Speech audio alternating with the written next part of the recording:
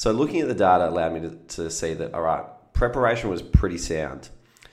What wasn't sound was my planning for race day. So one crucial thing that I didn't do was I didn't check the course that I would be running beforehand, which is kind of a nice sort of metaphor for anything. Like, check the road you're going to run on before you try and run it. Before we jump into the episode, we've got a quick message from our good friends at Deakin University.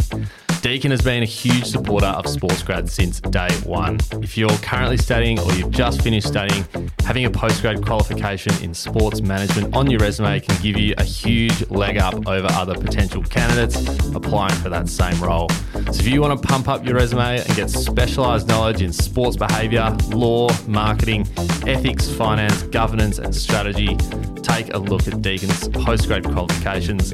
Their Master of Business in Sports Management is not one of, but the best one in Australia, ranked at number 1. So add a postgrad to your resume, and that's our tip for the episode. Hello and welcome to the SportsGrad podcast, the ultimate guide to make it in the sports industry.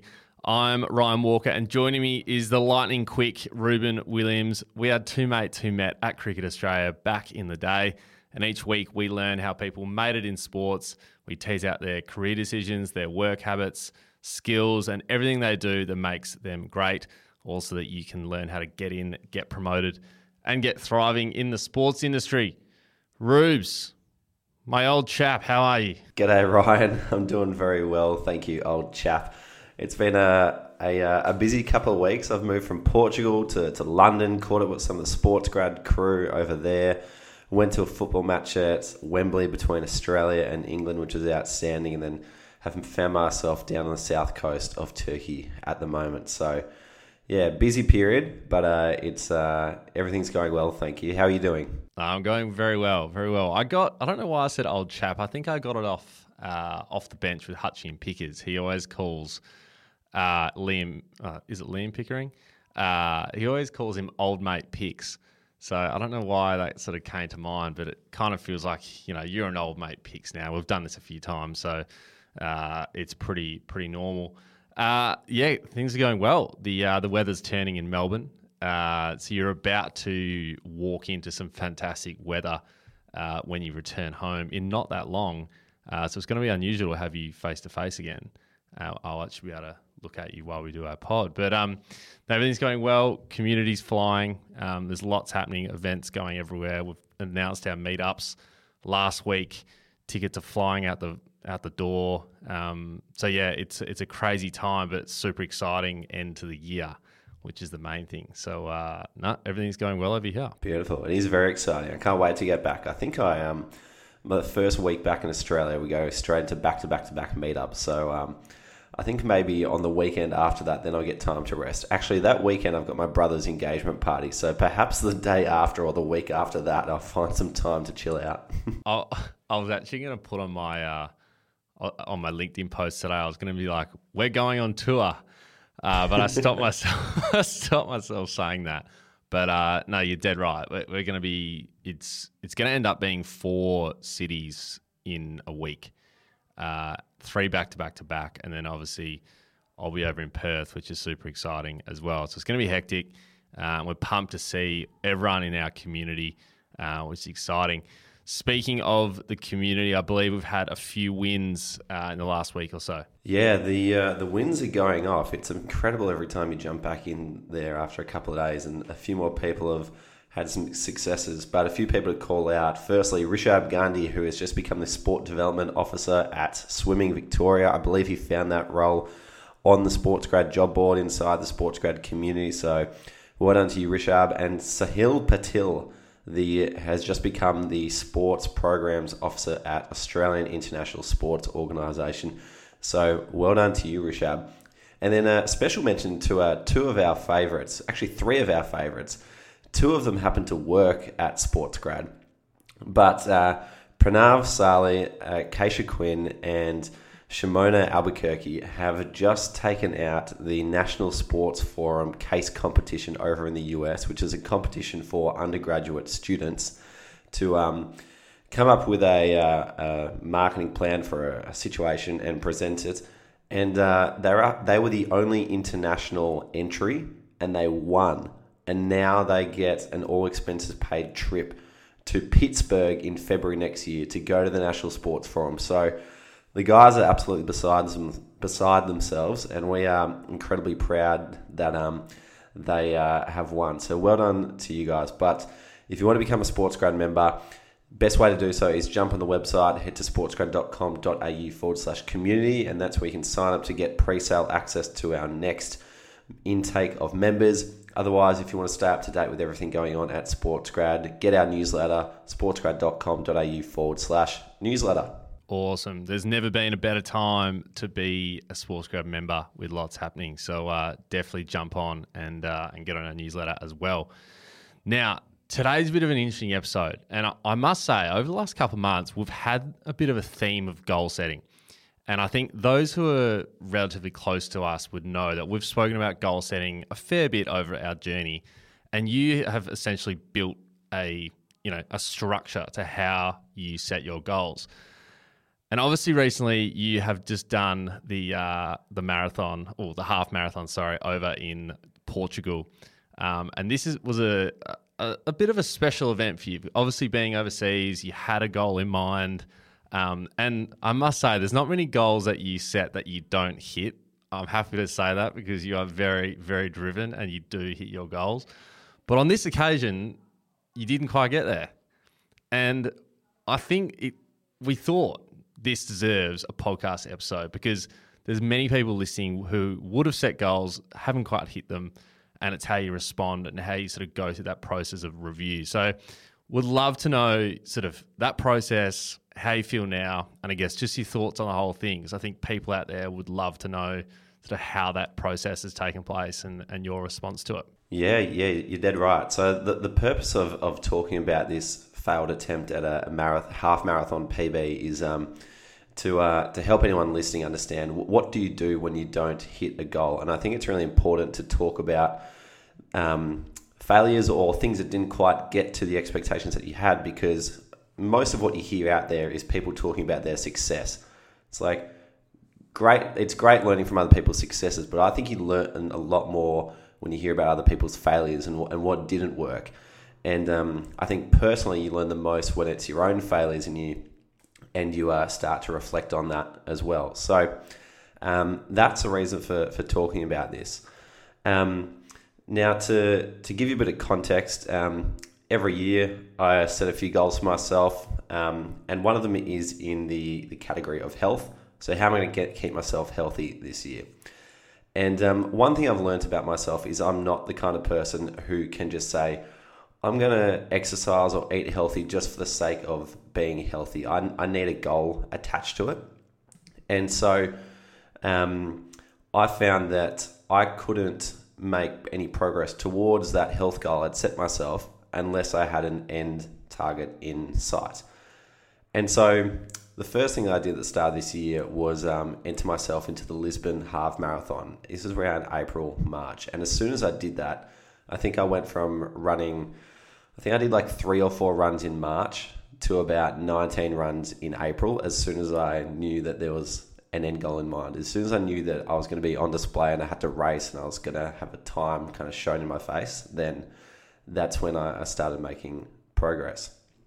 So I've been working towards this for a long time. Had a bit of a lull period in July whilst I was in Europe. It became a bit harder to run over there, but then picked up the training again back into July and basically completed 10 or 12 weeks of a pretty solid training leading into this half marathon. And to give you some more context, last year I ran the Melbourne Half Marathon and I set a PB time of an hour and 22 minutes and 2 seconds. And my goal for that race was to beat the 4 minute per kilometre mark, which is an hour and 24 minutes. And I did not expect to beat it by almost a full 2 minutes. I was kind of like, wow, I didn't know I could do that. So that was a pretty cool feeling. And so that kind of said to myself, like, you know, maybe you're capable of going to the next milestone, which is under an hour and 20, under 80 minutes. And so I thought, let's try and work towards that. So that was a goal for working towards Lisbon. So I do my 12 weeks of training. I'm traveling through Europe at the same time. Usually after work each day, I'll get out there and go for a run of some kind. Had a bout of food poisoning in Morocco that kind of set me back a little bit, but we got past that, and eventually arrived at the Lisbon half marathon. And this is when, the day before the race, I was kind of quietly confident. I felt like I'd done all the training, but then race day didn't go to plan at all. I ended up with a time of 1 hour and 25 minutes, which was 5 minutes off the goal that I set for myself. And at the end of it, I couldn't help but feel pretty disappointed that I'd missed out my goal. And immediately after the race, I was pretty flat. Chloe was trying all things to cheer me up. She was my girlfriend who was at the finish line cheering me on. And probably after a period of sulking for a little bit, I thought, well, you know what? It didn't work out. What's next? How can you move on and improve from it? So I'm going to try and walk you through the series of steps that I've taken to reflect on this failed attempt at a PB, so that you can apply it to whatever goal you have in mind. It could be a job interview, it could be a project you're working towards. You could be doing some other sort of health pursuit. But this is a process that I went through. So, firstly, the first thing I did to try and assess and pick myself up and move forward is just get my mindset right. So I can't make any changes. I can't improve on it if I'm still down in the dumps and think this is the worst thing ever. So the first thing that I had to kind of understand is it's important to take a long-term view on things. So running is probably going to be my exercise pursuit for the next decade, I reckon. I can see myself, running consistently for the next 10 years. And so if I want to break 80 minutes for a half marathon time, that doesn't have to happen this year. It could happen next year. It could happen in 5 years' time. But every single bit of training, every race I do gives me a bit of experience to try and get there. So taking a step back and saying, Ruben, this could be a long-term project that you constantly work towards over years and years. Allow me to say, well, actually, this might be a vital bit of race experience that I can take with me to help me improve for the next one. So once I'd got that on board and I thought, okay, this isn't the end of the world. It doesn't have to happen today. It could happen in the future. Then I started to move towards, all right, well, what actually happened? Where did it go wrong? And that's where, if you've got data available, dive into the numbers. So this is why running is a particularly useful or particularly good goal to assess, because you can dive into the numbers quite easily and find out where it went wrong. So first I looked at my preparation. And one of the reasons why I felt quietly confident coming into this race was because last year, leading up to my 1 hour 22 time, I did 180 kilometers of training. And I remember the first time I stepped out to train for it, I just ran for the sake of running. And I did those 180 kilometers over 9 weeks. And I remember talking to some runners being like, my God, most people training for what you're trying to do 80 kilometers a week, not 180 kilometers spread out over 9 weeks. And so this year, I did more than 2.5 times the amount of training for it. I ran 480 kilometers over 12 weeks, had a maximum week of 74 kilometers when I was in Spain. And I was feeling good. Now, the other thing that was pointing towards me thinking, Ruben, you can do this, was a test that I did. So a week out from the half marathon in 2022, I did a 10-kilometer test. And I did the same 10-kilometer test this year, but I beat my time by, I think, about 15 seconds. The difference was the course that I ran for my 10-kilometer test was a lot hillier than the one that I ran in Melbourne. So I thought, slightly hillier course, faster time. Also, I had an extra couple of weeks to prepare for it. I thought, you're in a better position than you were this time last year. So again, feeling good. And then we get to the race. So first 10 kilometres of last year, I ran a PB 10 kilometre time of 38 minutes and 3 seconds. But the elevation for that first 10 kilometres was a total of 8 metres. And during those 10 kilometres, my heart rate started at 125 and then progressed to about 145, 155. And by the 10 kilometre mark, it was at 179 beats per minute. So gradually building up. And I remember during that period of time, I had a group of elite runners come past me. And I looked at them and said, no, stick to your time and just run your own race and let them go past. And I remember saying to myself, I feel really good right now. I go to this year, I ran a new personal best 10 kilometre time. I did 37 minutes and 6 seconds, which is almost a full minute quicker than my PB last year. The difference was there was an elevation gain of 60 metres in the first 3.5K. So I've basically sprinted uphill for the first 3.5 kilometres. And instead of my heart rate gradually building up to 179 beats over 10Ks, my heart rate immediately went to 180 beats in the second kilometre. And I had a fast alert on my watch saying, if you're running over a certain time, slow down and again, stick to your own race. And I had a bunch of elite people come up and were trying to go past me, and I thought, no, stay with them. Like you're trying to attempt something really difficult here. You got to push yourself. And I pushed myself too hard. And I remember thinking at 5 kilometre mark, I feel cooked here. And at the 10 kilometre mark, I was absolutely gassed. And at the 12 kilometre mark, my pace dropped by like a full minute per kilometre. And so my race was over after 12 kilometres.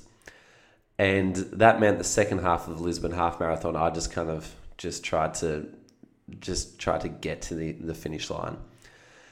And so that was a really difficult period, knowing that I'd run a dumb race.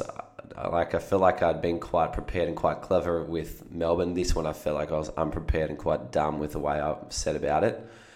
And so trying to live with that whilst also getting through the back end of a half marathon where you're absolutely cooked and there's no one on the streets of Lisbon to like clap you on was very, very depressing. So... Sounds horrific. Yeah, it was. Dealing with guilt. What's that? It's almost like you're dealing with guilt. You're like, why did I do this? Plus, I've got like another 10Ks to go. Knowing it mid-race would be hard to stomach. Yeah, definitely. So I've had a look at the numbers. I can see where I've clearly stuffed up. There's a 60-metre hill in the first few Ks, and I've just gone absolutely head over heels to try and attack it.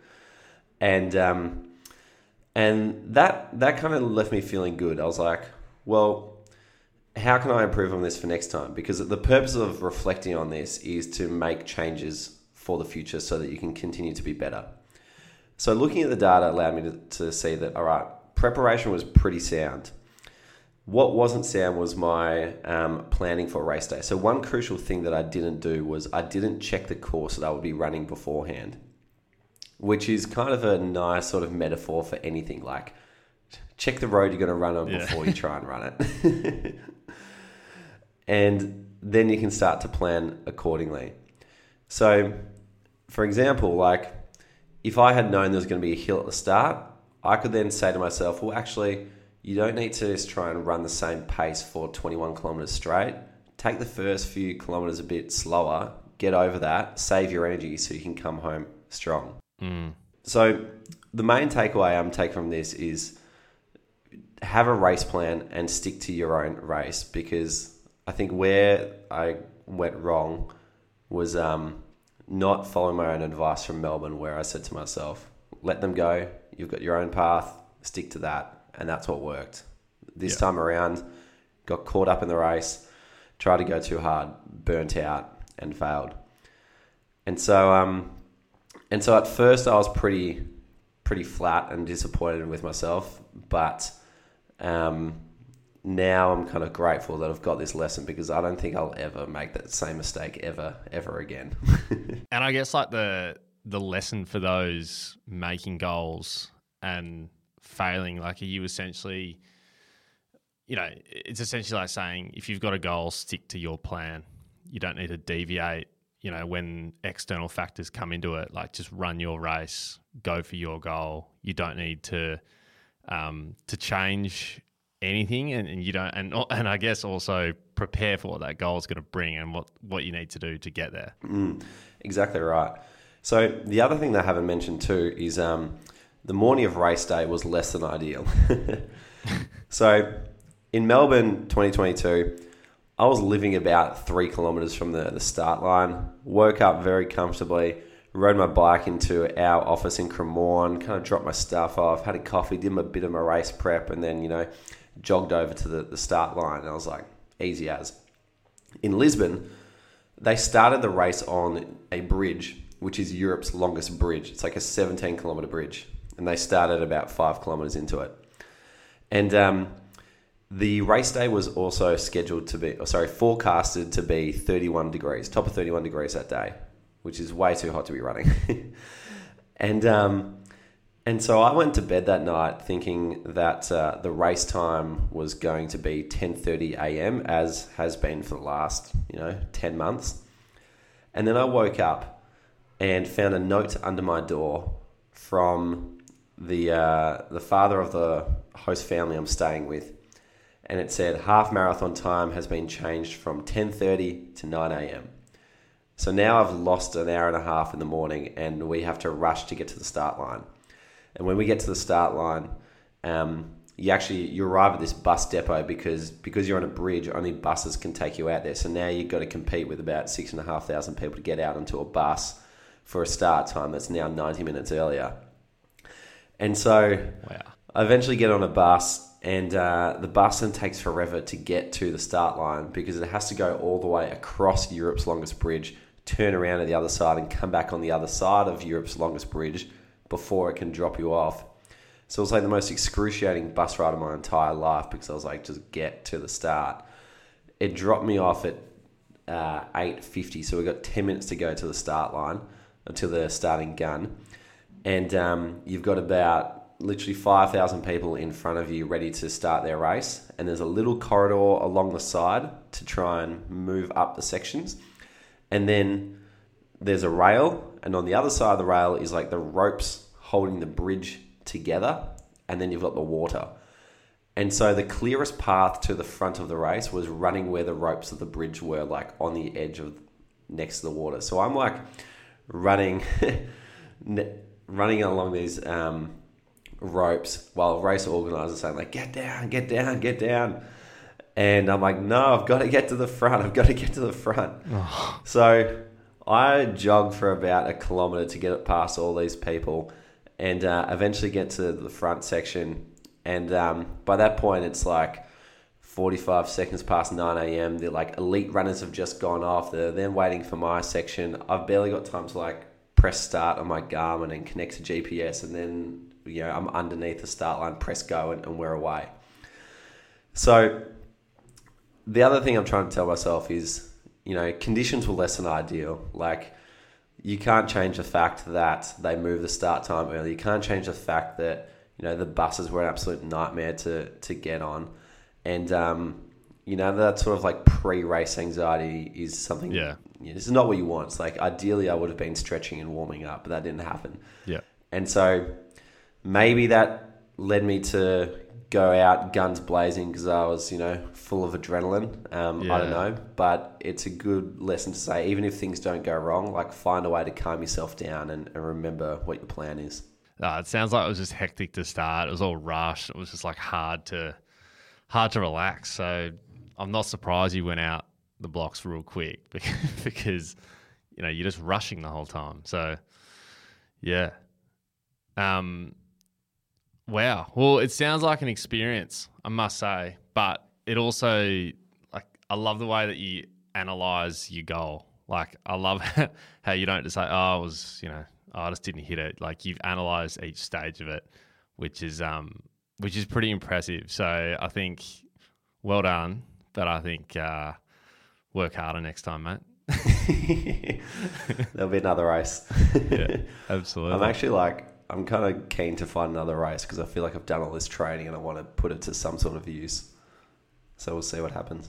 We'll see what's available in Melbourne over summer. Might be a little bit warmer for you, which will be even worse, but I'm sure you'll get there. Brilliant. Nice one. All right, well, we might wrap it there. We've obviously got Ask Sports Grad after this, but well done, mate. I think it was a good effort nonetheless. So I think you should be proud that you actually completed it and made all us out there who don't do this kind of stuff look lazy. So well done, and I'm sure you'll get there eventually. Guys, it's time now for everyone's favourite segment of the podcast, Ask Sports Grad, where each week we answer a question directly from our community. If you'd like to ask a question, first become a Sports Grad member. You can join our next drop and intake of members at our website at sportsgrad.com.au/community, and then we'll answer your question in the Discord server. Rubes, this one comes from good friend of the show, Sports Grad employee, and one of our absolute favourites, and we've mentioned him at the top of the episode, Pranav. And he says, how do you follow up or stay in touch with people you've met for coffee or messaged after a networking event? Is there a secret sauce to this kind of thing? Great question. And NSF champion as well, Pranav, too, yes, as of recent. Interesting that you say that, Pranav, because Francisco, who I was staying with in Portugal, who's another Sports Grad member, he asked me the same question, like, how do you stay in touch with your network? And I said to Francisco, I'm a big, pinger. I just ping people all the time.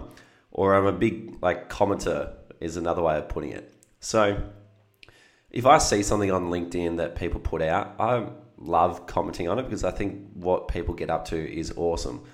Same if I follow someone on Instagram, I'll shoot someone a message if they post something interesting on the story or post an interesting photo. If people share what they're up to, I will generally comment on it. They don't have to be my absolute best friend, but I will still comment on it or give it a like or share something. And I reckon that's probably something that I didn't always used to do. I was probably a bit shy and a bit afraid to be like, oh, who am I to be commenting on this? I don't really know them. That's kind of changed over time. So for me, the easiest way to stay in touch with people is just, drop the odd comment here and there. And it's kind of like you almost enter that category of friend just by saying, oh, I'm going to, communicate with you as if we were friends to begin with, which I'm only realizing this thinking out loud now, but yes, you can follow up every 3 months, every 6 months with a formal hey, how's things? Let's check back in and all that again. But I find the easiest way is just to comment on things when things come up. The other way to keep in touch with people is post stuff yourself, because that gives other people a chance to comment on what you're doing too, and that creates another chance to communicate with people. So I think comment as much as you can, just because if you see interesting stuff, you should, support other people, but then also share what you're up to too, because people want to support what you're doing too. Love it. The strategic comment, I'm all for it. But no, it's a great question. I think you've hit it nail on the head. Just doesn't need to be so formal. It can be very casual. A little comment here and there doesn't go astray. And it doesn't even need to be strategic. I think one of the easy ways for me to do it is just I am genuinely interested in what other people are doing. Otherwise, if I had to remind myself every day, comment on stuff, I'd drop off very quickly and I'd find it very, very boring. But if you're interested in people, it's an easy thing to do. You can also tell when it's disingenuous, I reckon. It's just a throwaway. So just be genuinely curious, and I think it's a good way to go. Awesome. Well, if you'd like to ask us a question or ask our friends in sport a question, become a Sports Grad member. Each fortnight, we're holding virtual events where it's an open floor for you to ask us or other industry professionals any of those burning questions that you might have. And when you join our community, you get immediate access to our 50 hours of exclusive content as well. So get involved in our next intake via our website.